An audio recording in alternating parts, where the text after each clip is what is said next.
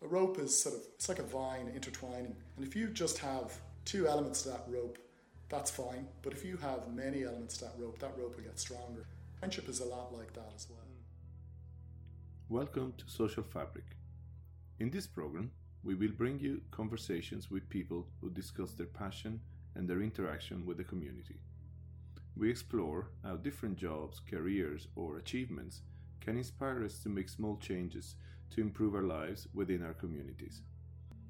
If you would like to be interviewed or know someone that has a good story to share, email us at info@socialfabric.ie. Enjoy.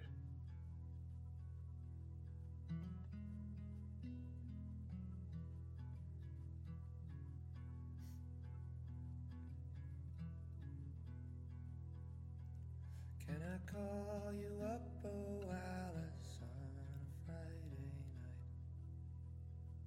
We could reminisce on old days and we could talk a while. Just sit and talk a while. This week's guest is Ross Thompson. Ross is a volunteer first responder and an entrepreneur with a passion for the great outdoors. He's a king kayaker and an ultra runner. This is my conversation with him. We're going to have a chat about life and We certainly are. and everything Another else. chat. So before anything, just a little bit of background, just to give me an idea who we're talking to, so people know who we're talking to. Ross Thompson, father of four, married to Wendy, self-employed, sales and marketing guru, I like to think of myself. Very much an outdoors man, big into the outdoors, and try and fit that in with everything I do, with friendships, with family, and yeah, that's it. Yeah, and just to go back a little bit to the early years then, growing up, where did you grow up? And Yeah, grew up in Booterstown, South County Dublin, back in the 70s. Eventually shipped off to boarding school in the early 80s. We thought it was a reform school at the time, but yeah, that was a good experience. It kind of knocked the edges off you, and you got to meet people from different parts of the country and friends for life. So yeah, because one of the questions I have for you about the boarding school, not everybody has a great memory of boarding school, but Yeah. you seem to have carved a nice life there and had great Yeah. friendships. I guess at the time, there was a lot of long, miserable Sunday afternoons when there was not an awful lot to do. But the rest of the time in boarding school, there was constant sports, constant crack. It was a different time in Ireland. It was in the deep parts of well, I wouldn't say recession. Ireland never had any sort of boom. So back in the 80s, we were, there wasn't an awful lot of opportunity, but we were fortunate enough that my father had the wherewithal to put us through boarding school, and he had gone to the same school. So the friends that you made there, I still have them, very, very tight, close-knit friends. You wouldn't see them, that much during the year, but when you do see them, it's just like, 30 years ago.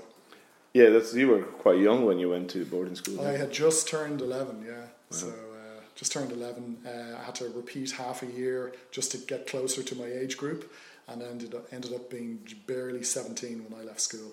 So a good 6 years. That's a long time. And Yeah. and so what? Apart from the wet Sunday afternoons, what's your fondest memories then of those years? Fondest memories. Well, I was fortunate enough to just come back from a 30-year reunion about a month ago, Okay. and there was lots of memories, lots of laughs. I think one of my most striking memories of boarding school was I was involved with the canoeing team, and you started off being given a paddle and a fiberglass kayak or canoe. No wetsuits back then. You eventually, started a sport, and you figured out that you liked it, and then you started to pick up little bits of gear after that. It wasn't like today where you're all decked out straight away in the latest dry suit and spray skirts and helmets and all that straight away. So it was very much piecemeal stuff back then.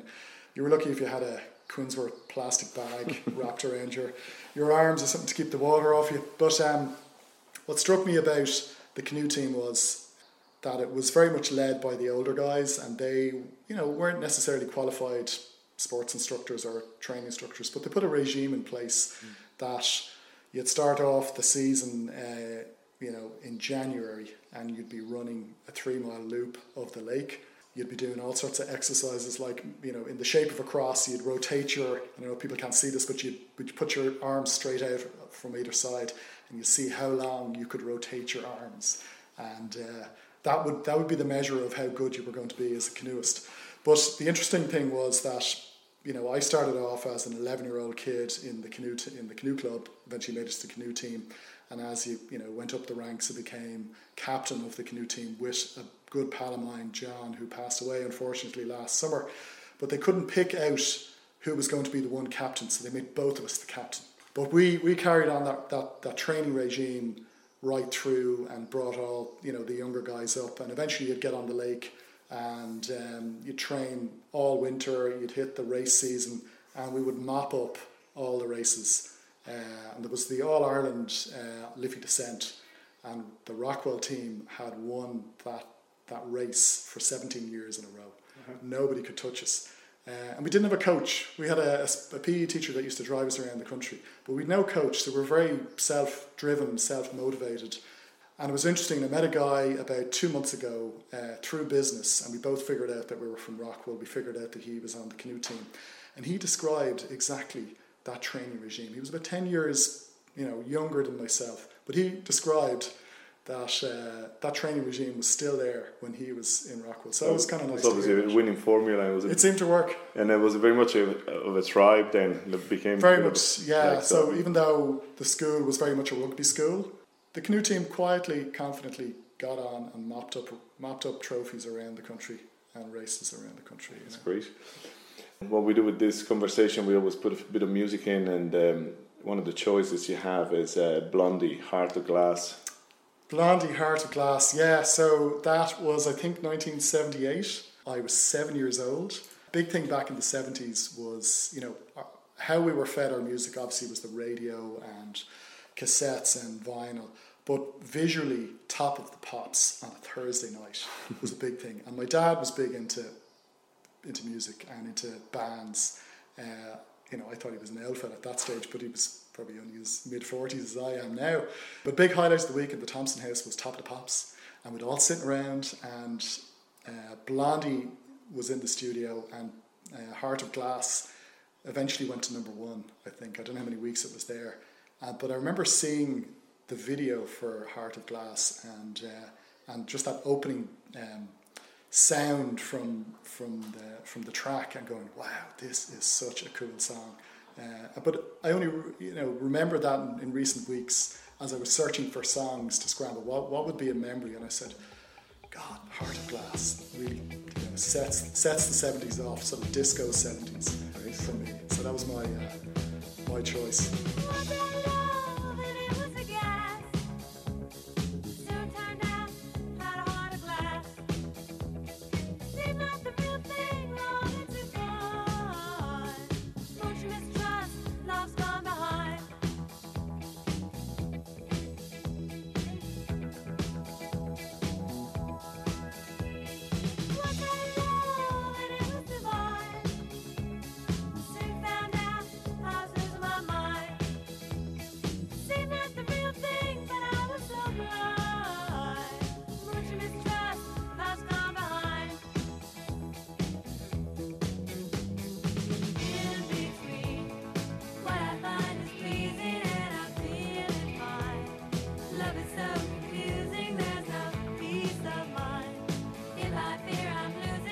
I'm going to stay with friendship for a minute, just because obviously you cherish your friendships and your friends, and it ranks quite high in your priorities. Very much so, yeah.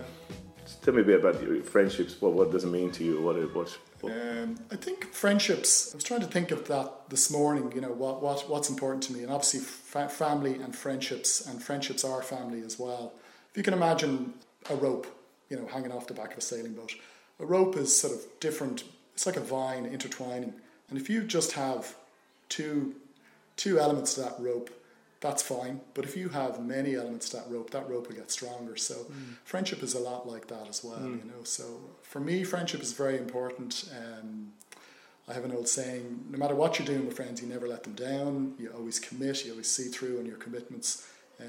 You also include everybody as well, you know. So yeah, and then that obviously shows with the, you know, keeping in touch with people after 30 years. Not everybody does, you know. A lot of people go to the reunions, but maybe it's the only time they ever see each other, you know, while you do keep in touch with. And it takes effort, but I don't see it as effort. Like people would say to me, "Oh, geez, Ross, you're great for keeping in touch," but you know, these days communication is so easy. You know, you're driving along on a motorway down the country, and you go, "Oh, I'll give so and so a call," and you'll call so and so out of the blue, have a catch up, good conversation. You'll arrange to meet for lunch 2 months later or something like that.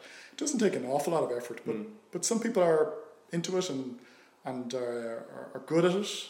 I would like to think I'm good at keeping in touch with people, and I think people appreciate that. Yeah, no, absolutely. And you mentioned family, obviously, is very important. Tell me a bit about your family life in general. Before your family, your current family, your family. So I'm the youngest of 3 kids. Growing up in the 70s and 80s, you know, father was self-employed, mother was a stay-at-home mom. Unfortunately, they separated in the early 80s, in a time when Irish people weren't separating. There was no divorce, so it's quite an unusual thing. At the time, it's horrendous. You know, very traumatic time for me, for my sister, for my brother, for my parents, obviously. But you know, in hindsight, I think they were very brave to take that leap and say, "Look, this is not working," for whatever reason. They had their reasons. But I think, you know, in hindsight, that was probably a good thing. But they always got on. You know, it took a bit of time, but they got on reasonably well after that. Unfortunately, my dad isn't with us anymore. But it brought the important things for me when I, you know, eventually met my wife. She was also from a divorced family. And I think we were singing from the same hymn sheet from the very start when we started dating. When we started getting a little bit more serious and thinking about, you know, spending the rest of our lives together, we were really certainly thinking from the same, singing from the same hymn sheet, because we had the same experience when we were growing up from parents that couldn't be together anymore. And is that, I mean, you have 4 kids now, nice spread of age, you know, to the youngest, but is that something always in the back of your mind, or is it just, you've just, the way the life you lead, it's, you're happy, there's a happy family and it's all? In the back of my mind, well, I think for me, you know, if you're talking about marriage and relationship, I've always said if you can pour more into your marriage than you take out, and if both of you are doing that, you know, it's got a great chance. Yeah. But if one side is taking out a little bit more than they're pouring in, you know, it's a little bit unbalanced. So I think communication is really important. Don't put your head in the pillow after an argument or or a disagreement or, you know, stressful times. Give each other a bit of space. Yeah, I think that's important, communication. Yeah, absolutely. Just before we move on to the next subject, I want to ask you another song you picked, a fantastic song by Simple Minds, Don't You Forget About Me. Yeah, the reason I picked this was, going back to boarding school again, a big thing in the 80s was bletogasters, or ghetto blasters. We used to call them bletogasters, but before the age of the Walkman and the MP3 and you had these huge big, you know, stereos that guys used to lug around the place with that. With the cassettes. Cassettes that used to eat batteries. And we had a guy in the canoe team, and his father was based out of Hong Kong. His family were based out of Hong Kong. They were an Irish family. And every midterm or Christmas, he'd go back to Hong Kong. Of course, electronics in Hong Kong were dirt cheap. Well, reasonably. So every time he went back, he would take an order for a ghetto blaster. And I put an order in, I think it was £50 at the time, so there was a lot of savings there, and he came back with this double cassette ghetto blaster. For the first time you could record, or I could record from cassette to cassette and make mixtapes on the fly. Nice. So I arrived back to boarding school after a summer break, and one of the guys had this humongous ghetto blaster, and on that was he was playing Don't You Forget About Me by Simple Minds, and I just thought, God, what a great anthem. For the 80s. I went on to go to my first rock concert in Croke Park in, I think it was 85, 86. It was 86. I was 15 years old, and it was my first rock concert, and it was Simple Minds. It had a great lineup of support acts, you know, complete with thunder and lightning over the stage when Simple Minds came on, and it yeah, when that blasted out, it was amazing. And I think that the song is timeless. For me, it was definitely a coming of age, young teenager, finding your own feet, going to festivals, or what was a festival back then was a rock concert that went on from 2 p.m. to 11 p.m. And that song was from the movie The Breakfast Club, which pretty much had the same message, coming of age. So if anybody hasn't seen that, see what is it. Won't you come see about me? I'll be alone, dancing, you know it, baby. Tell me your troubles and doubts, giving me everything inside and out. And love strange, so real in the dark. Think of the tender things that we were working on. Slow change may pull us apart. When a life gets into your heart, baby, don't you forget about me. Don't you forget about me. Will you stand? You mentioned the canoeing and there was the running clubs, there was the rugby Yeah. and everything in Rockwell. Yeah. And obviously you carried that through to now, like fitness and leisure are very important in your daily life. What do you do in terms of fitness at the moment? In your mid-40s and... Yeah, so I was kayaking for years. So when I left school, rather than long distance racing, I went into extreme whitewater kayaking, and that led me around the globe to different rivers and different continents. And I was also surfing as well, and that brought me to different places as well. And then about 8 years ago, I had a kayaking accident, I suppose. I blasted my head off a rock and obliterated my eardrum. So I said, God, what am I going to do now? Because I was always into adrenaline sports and just always doing something. So I started running, and I used to be a sprinter in school and was on the relay team and all that sort of stuff. So I started running again, and then a buddy of mine said to me, you should do, I started doing a bit of cycling, and amongst our friend group, we started cycling and doing a bit of running, and someone said, you should do an adventure race. I started adventure racing, and it was really just to take part. It wasn't very at a competitive level.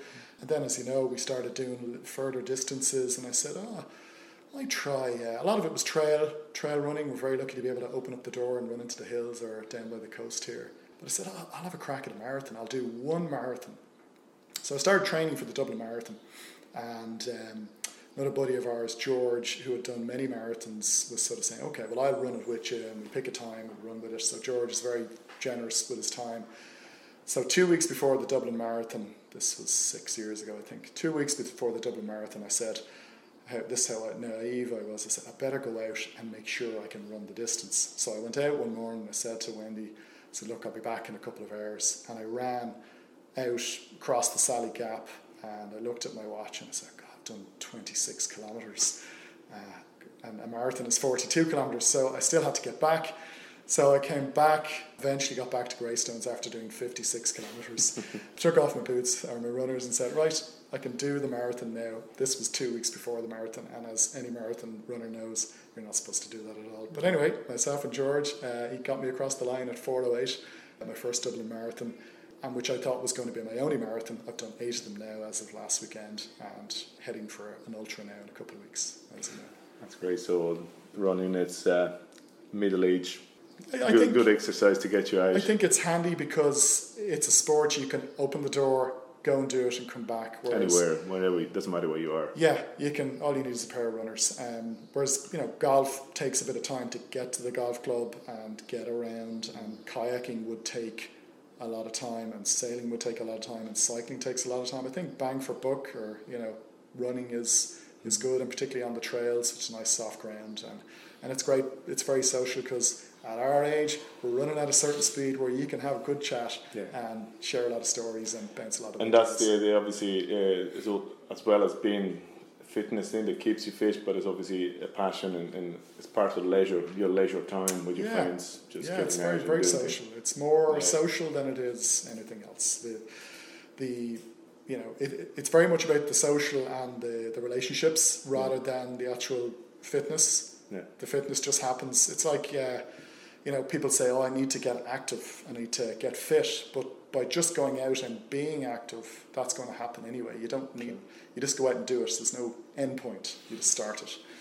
I'm going to ask you how you turned that into your business in a minute, but the song you have, one of the songs you have, it's Dire Straits, Money for Nothing.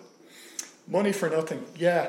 I guess it comes from a time, again, it's not necessarily my favourite song, but going back to the 80s again, when that song came out, the first time I had heard it was just shortly before, about 1985, Sting and Dire Straits at Live Aid.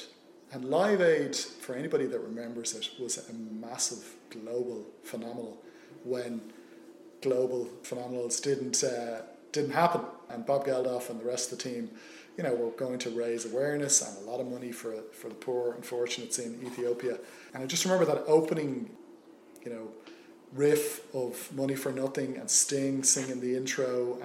It went on to be a massive, massive song, but I suppose it brings you back to Live Aid and what that meant for the world at the time. People getting involved, rock stars getting involved, raising awareness, raising a lot of money, but particularly raising awareness about the famine in Ethiopia. And we look now at Ethiopia, 30 odd years on, and they've got the fair share of problems. Still, food is a problem, but they've got an economy now. So it's amazing how worked. Yeah, it has worked.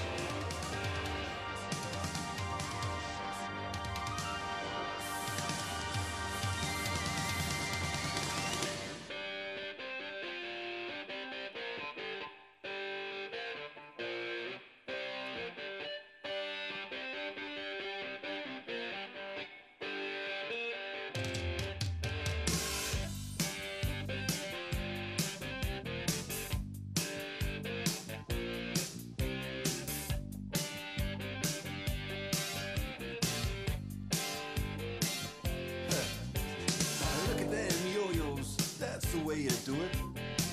You play the guitar on the MTV. That ain't working. That's the way you do it. Money for nothing and your chicks for free. Now that ain't working. That's the way you do it. Let me tell you, damn guys ain't dumb. Maybe get a blister on your little finger. Maybe get a blister on your thumb. We got to install microwave ovens.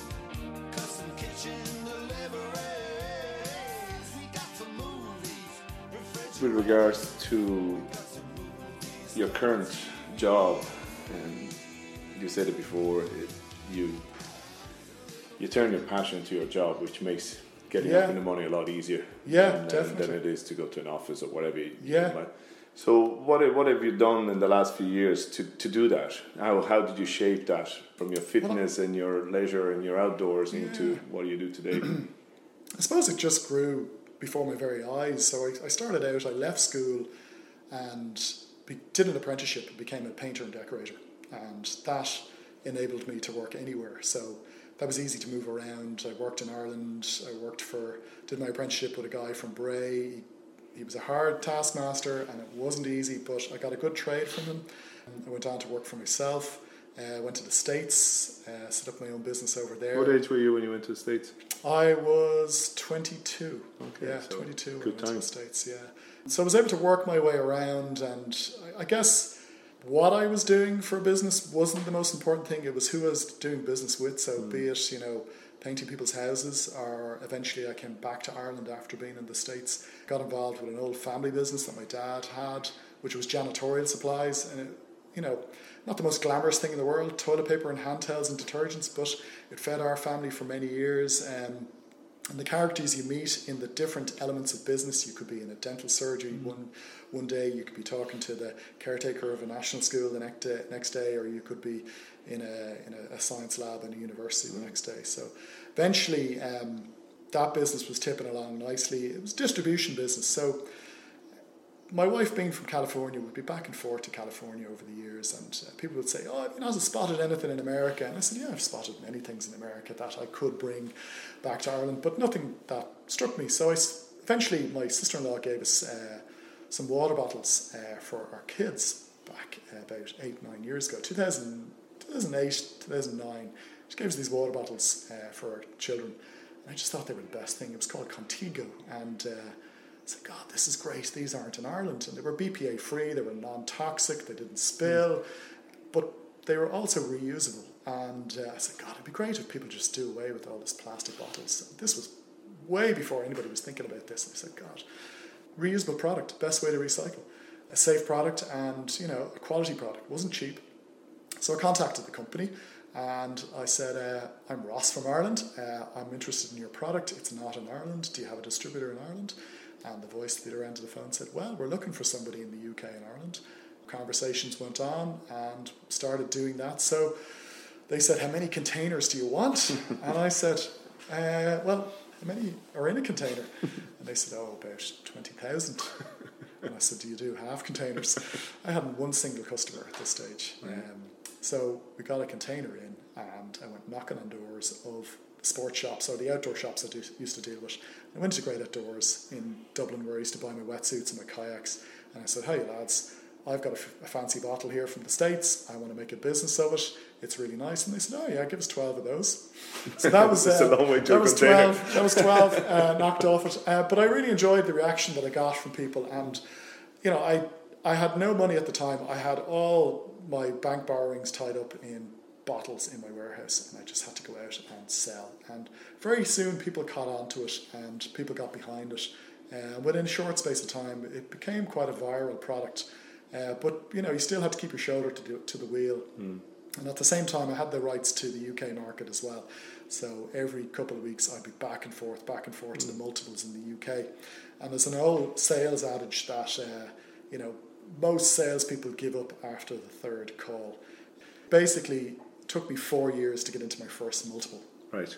So don't give up. Don't give up. But what had happened then was I started to have I had great relationships in the outdoor industry in Ireland and in the UK.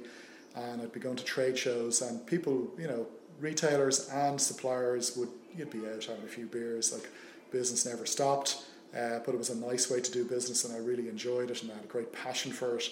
And then people would say, oh, listen, we don't have representation. A brand would come to me and say, we don't have a representation in Ireland. Would you think of taking on our brand?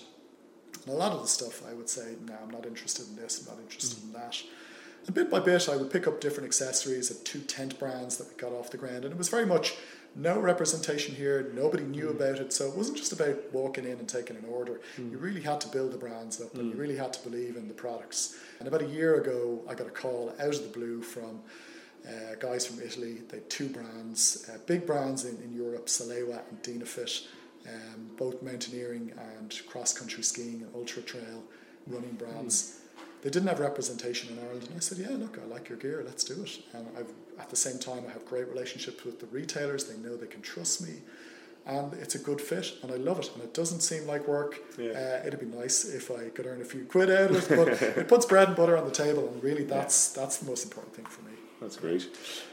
The song that you picked and I put it at the end of this chapter is Georgia on My Mind by Ray Charles, going back to the US of A. Yeah. What's that song about? Georgia, for me, it was written back in the 30s, I believe, and I did a bit of research on it. It was written by Hogar Carmichael and Stoney Gurrell. I hope they've got their names right. They wrote it back, you know, before the war. But obviously Ray Charles went on to cover that song, and that was a massive hit at the time.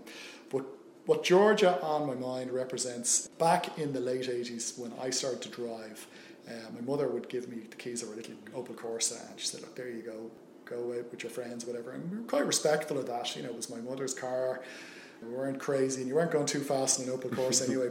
But her one request was that if she wanted to go out with her friends, and I'd drop her off and I'd pick her up. And I said, no problem. So I was talking about this to her yesterday now. Unfortunately, she's in a nursing home at the moment with dementia, but she could remember this story. And I said, do you remember me dropping you off to, I think it was Carmel was her friend, and they'd all head off with their boxes of wine, little bladder of wine in a box with a little tap on it, because you know in the late 80s there wasn't an awful lot of money going around, so socialising was very much done in each other's houses. So all these group of women would meet and have a ball, and I'd be dropping them off with their boxes of Matthias Rosé or Blue Nun or whatever it was, and I'd go back, I'd finish up with my friends or drop my friends home, and I'd head back to pick up my mammy at about 11:30 at night.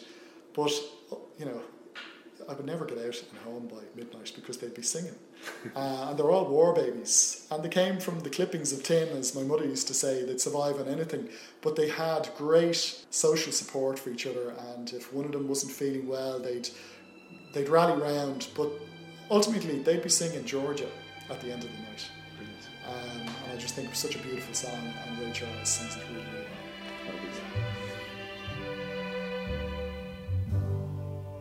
Georgia, Georgia, the whole day through, just an old sweet song keeps Georgia on my mind. Georgia on my mind. I said, Georgia,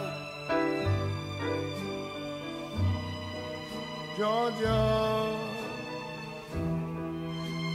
a song of you comes as sweet and clear as moonlight through the pines.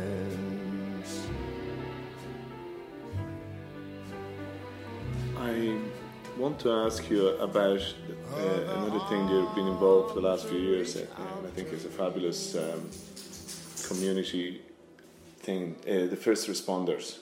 Yeah. First of all, tell me about who are the first responders? What is it? So first responders are community first responders. It was started in Shillelagh, in a small village in Shillelagh in County Wicklow. Wicklow is split down the middle by a mountain range. So it's not easy for emergency services, ambulance, to get to more remote parts of Wicklow. A couple of guys got together and set up a community first responder scheme, which is training people up in CPR and how to deal with patients with chest pain or cardiac arrest. So in other words, the idea would be that if somebody called 999 or 112, the call centre at the other end would be keying in certain words. So if you called up and said, I've got my mother here, she's got a pain in her chest and she's sweating and she's shortness of breath, that would all be keyed into a system at the other end. And certain keywords would trigger a response to a mobile phone. So the community first responder would be armed with a bag, with a defibrillator. We used to have various different masks and oxygen tanks. We don't do the oxygen anymore. But more importantly, they'd be trained up in CPR, and the idea would be that they'd be in their community. They would receive a text with the location, the added response to go to, and the complaint of the patient. And the idea would be that you could be there within 3 minutes of a call coming in. So that started in Shillelagh. It soon spread to most small towns in Wicklow, and I spotted it in the Wicklow Times that the first responders, about 10 years ago, the first responders were having an AGM. And I knew about it in Greystones, and I said, God, wouldn't that be a great thing to get involved with from a community spirit, community spirit point of view? I wanted to give back to the community. I can't teach or coach football, can't teach basketball or GAA, but I said, I'll throw a hand at this. So I got involved, got trained up. I go on a rota 3 nights a week. I used to do 5 nights a week. Eventually went on to be an instructor. We train up new people. It basically means that you'd be on call, say on a Sunday night from 6 p.m. to 6 a.m. on a Monday morning, and you can get a call or a text at any time to respond to a call out in the community. It could be somebody with passing out, unconscious, chest pain, and the idea is that you would get to that person within 3-4 minutes. We also respond to people that have symptoms of stroke. And usually, not too far behind you, you'd have an advanced paramedic arriving in a little jeep, or you might be waiting for an ambulance, maybe. So it's that very important first 5 minutes. Yeah, it's key. It really is key, particularly with chest pain or cardiac arrest. A person's chance of survival are really greatly increased. And has it moved across Ireland, or is it still just in Wicklow? No, it's very much moved across Ireland to different communities, different counties. Okay. I'm not quite sure of the uptake in different, the amount of groups in different counties, but Wicklow is well represented. I know Tipperary is well represented. Some of the bigger counties and cities, obviously it's much more difficult, but then again, they would be closer to accident and emergency and ambulance services, so it's not as bad. So it's more for the remote areas. Yeah. And if people want to get involved, what's the best way for people to get involved? Well, certainly for Greystones, you just search for the Community First Responders Facebook page. That's a good place to start. It's pretty easy. Is there a website? Do you know? We don't have a website as such. But search First Get on to Responders Ireland. CFR Ireland, Community First Responders Ireland, Okay. and that'll link you to the different groups around the country. We also do a lot of training in schools. We get involved with different community groups. We'd have the Irish Heart Foundation Day where we'd set up a little gazebo and we'd have out the mannequins and the defibrillators, and we'd take the mystery out of defibrillators. There's a lot of them around different towns in Ireland, but people might be a little bit unsure. I better not touch one of those if somebody collapses in front of you. So what we're trying to do is take the mystery out of it. Basically, you switch the defibrillator on, big green button that says power. You turn it on, the machine tells you what to do. It says, take out the pads, place them on the patient's bare chest, and you follow the prompts of the machine. CPR then, compressions and breaths, pretty easy, straightforward. 30 compressions, 2 short breaths, 30 compressions, 2 short breaths. Put the defibrillator on, put the pads on, switch it on, and follow the prompts. It's pretty straightforward, but to get the message across that it's not that hard, but any intervention at all can have a great help for people's chance of survival. Yeah. I'm going to ask you a couple of more things about the responders, but before that, I think one of my favourite songs of all time, Prince, Sign of the Times. Yeah, I was a huge Prince fan, as a lot of us were back in the 80s. And for me, Sign of the Times, I think it was 87. There was a lot of things going on in the world in 87, Reagan and Gorbachev, the Cold War, the nuclear threat was very real, and for us in school, it wasn't unusual to have those conversations with your English teacher about, shelters and nuclear fallout, and then you had the AIDS epidemic and the fallout of that and what that meant for the world, and that was, for teenagers, it wasn't such, people were very aware of it, and I think Prince, brought a lot of those messages across in that song, and the visuals on that video, it was just words flashing at you, and that, that audio, that track, and the visuals, those words coming across, quite clever, and those messages were getting across. So yeah, very much. He was ahead of his time. Very much ahead of his time. So. Oh yeah.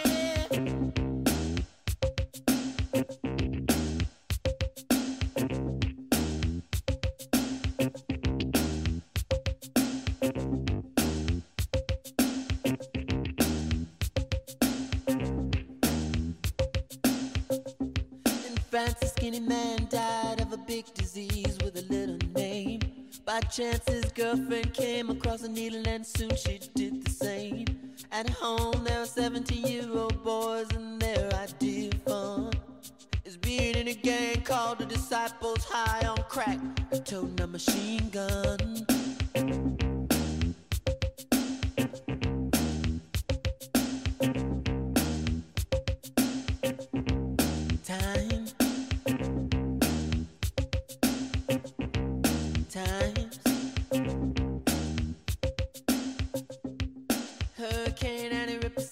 Church and kill everyone inside. Just to stay a little bit with the first responders, it is an amazing service that you guys provide.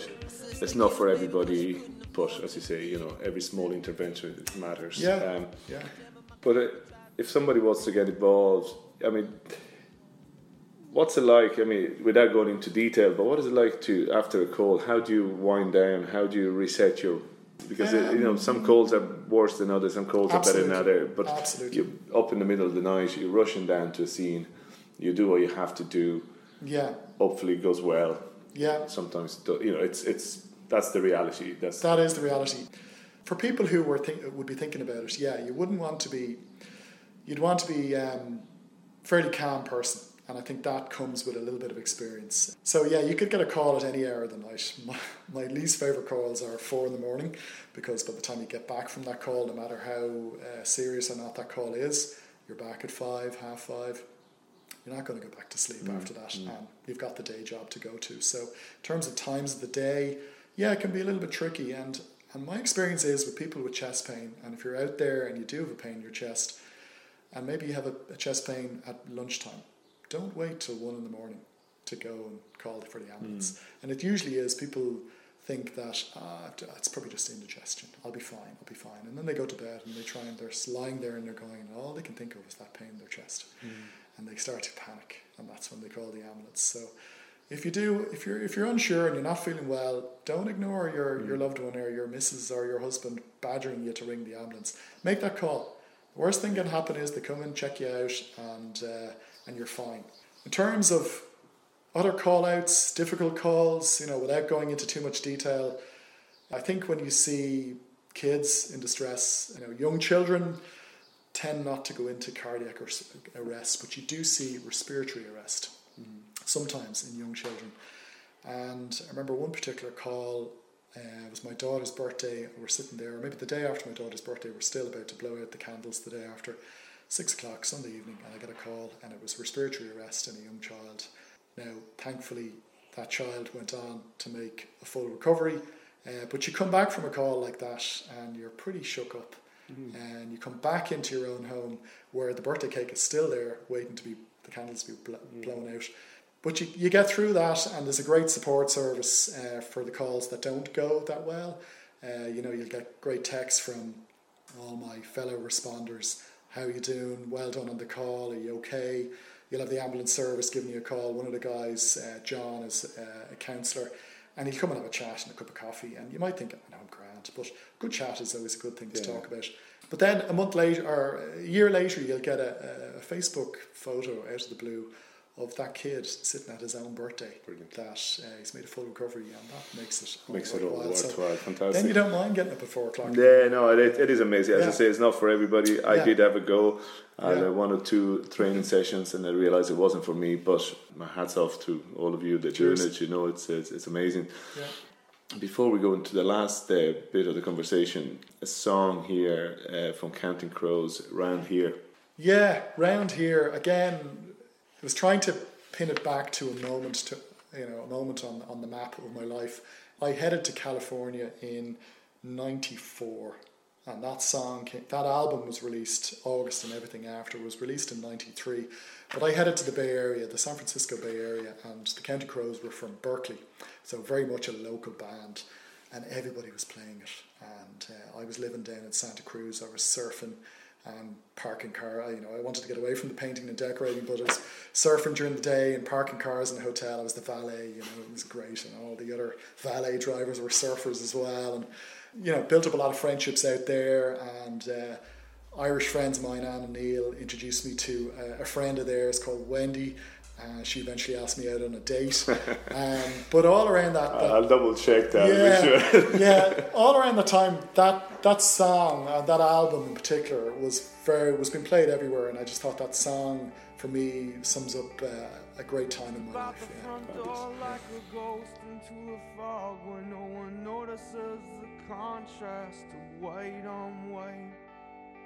And in between the moon and you, angels get a better view of the crumbling difference between wrong and right. Well, I walk in the air between the rain, through myself and back again, where I don't know.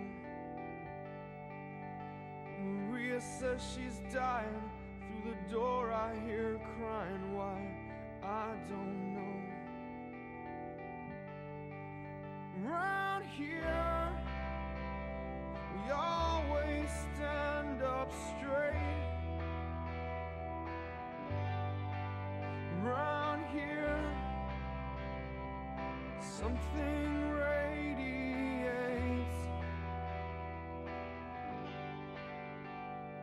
Maria came from Nashville with a suitcase in her hand. She says she'd like to meet a boy who looks like Elvis.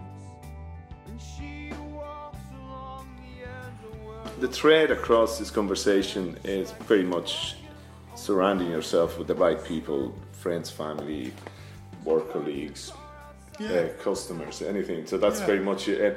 And a lot of that, I'm thinking, is probably coming through from starting at 11 years of age within a small community, which was your boarding school, then into the kayaking, which is very much, again, I'm assuming the kayaking It's tight-knit, it's very tight. You need to be, because everybody has to look out for each other. Exactly.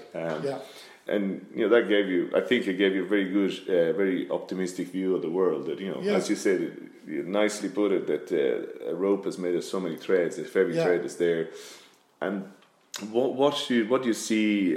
What would you like to see changing in what's happening today with your community, with the outside community, your kids, and is anything particular you would like to see changing that could improve what we do to each other, with each other? I think. Well, firstly, that people would pay attention to each other and notice if somebody is a little bit out of kilter. A lot of people are, obviously there's the obvious mobile phone and device use, and we're all guilty of that.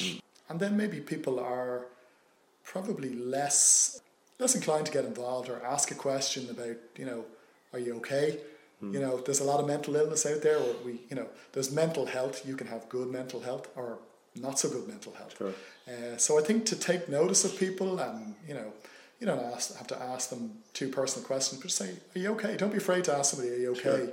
Or do you want to get involved? Do you want to go for a run? Do you want to go for a coffee? I think looking out for each other. I think if I can instill in my kids to be aware and to be selfless and generous, I think generosity, it's not about being generous with your possessions or your money or whatever. I think if you have any, put it to good use. But I think being generous with your time is the most important thing. Let people know that. Let people know that your time is available to them. Yeah, and don't exclude anybody. And my old saying, don't leave anybody behind.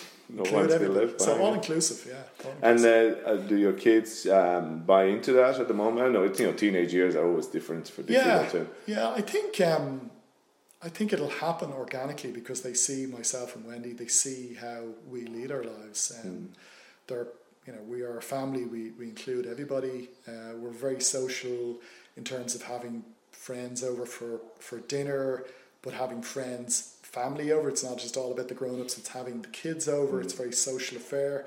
It's not all about alcohol, going to the pub, and all that sort of stuff. Although a glass of wine and a few beers is great, but it's about social interaction, conversation. I see more and more, particularly with couples. You're out, myself and Wendy go out for a bite to eat or something, and you'll see couples in a restaurant, and as soon as one of them goes to the toilet, the other one has their phone out and is checking where they could be or what's going on or where they could be. Be in the moment you're in. Just be aware of your surroundings and enjoy that. Enjoy that. That's somebody said to me the other day that you couldn't have sold mindfulness in the 80s. Because we all had our time looking at the stars or looking at the sea or walking around with your friends and being bored. Being bored. Boredom is a great source of creativity. But now we don't. I agree. Okay, well, in terms of leaving the conversation, leaving us with some words of wisdom for anybody listening. I was lucky enough. I went to a outdoor adventure centre with my son Dylan a couple of years ago in his class, and we were going off to the west of Ireland, and the kids got involved in all sorts of activities, and I took a lot of photographs over that couple of days, and I put together a little montage of everybody in the year, everybody in the class, and I put it to a bit of music or whatever. It might have been a bit of Ed Sheeran, and one of the last stills or videos I might put in, they were all sitting around the campfire, they were all having the crack. And it was a beautiful lake in the background. The sun was going down, and I put a little text in it. And it's not necessarily my quote, but it's probably a blend of quotes. And it was kind of like a bit of advice for them.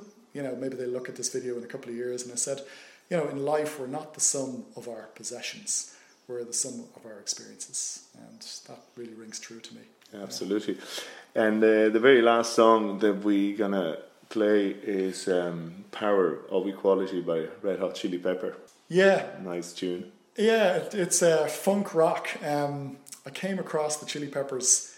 I was down on a kayaking expedition in South America. I was 20 years old, and we headed off, a bunch of my pals, we headed off across the States, drove down through the States into Central and South America, Back in the time when communications weren't there was no email, internet. We made a phone call every 6 weeks to one of the parents to say, we're fine, ring the rest of the parents, talk to you in 6 weeks. And that phone call probably cost $60 or something. So, at the time we were oblivious to who was worried about us or not. And we were doing, pretty sketchy rivers, whitewater rivers in remote parts of South America that nobody had done before. So you would be out in the Andes for days and days and days, possibly weeks at a time, without seeing any real civilization. You'd come across a village, you'd pop down off a waterfall, down a stream, into a creek, onto a bigger river, and you come across a village eventually. And that village would welcome you in and put you up for the night, and you'd give them a couple of dollars and have one of the ladies of the village cook for the entire village. And they'd pull out their local firewater or cacique or pochine at the time, and a guitar would come out. And we would have lots of moments like that over the months and months we were away. And we were in Ecuador at the time, we arrived back to Quito, which is the capital of Ecuador. It's the highest capital in the world. And we went in, city centre. We came across this little sign that said Ari Bar. So it was a bar, So we headed upstairs in this place, and it was a tiny little bar, but it was run by a Swiss guy, flaming red hair, called Patrick. And there was a pool table there, and it was very much a place where all the travellers, as in, the backpacking community, were hanging out. So there was the German, the New Zealand, and then there was the six paddies. And there was very little else. But Patrick had a great taste in music, and, one of the evenings we were there, this song came on the stereo, and it had just been released, funk rock, Red Hot Chili Peppers from LA. It was around the time of the LA riots. And this song blasted out, just the opening boom, boom, boom of the bass. And I just like, God, what an amazing song. Brilliant. And it has great memories for me, yeah. Fabulous. Yeah. Well, Ross Thompson, thanks a million for your time. Thank you, sir. It's been a pleasure. It has. Talk to you soon. Thanks, Andrea.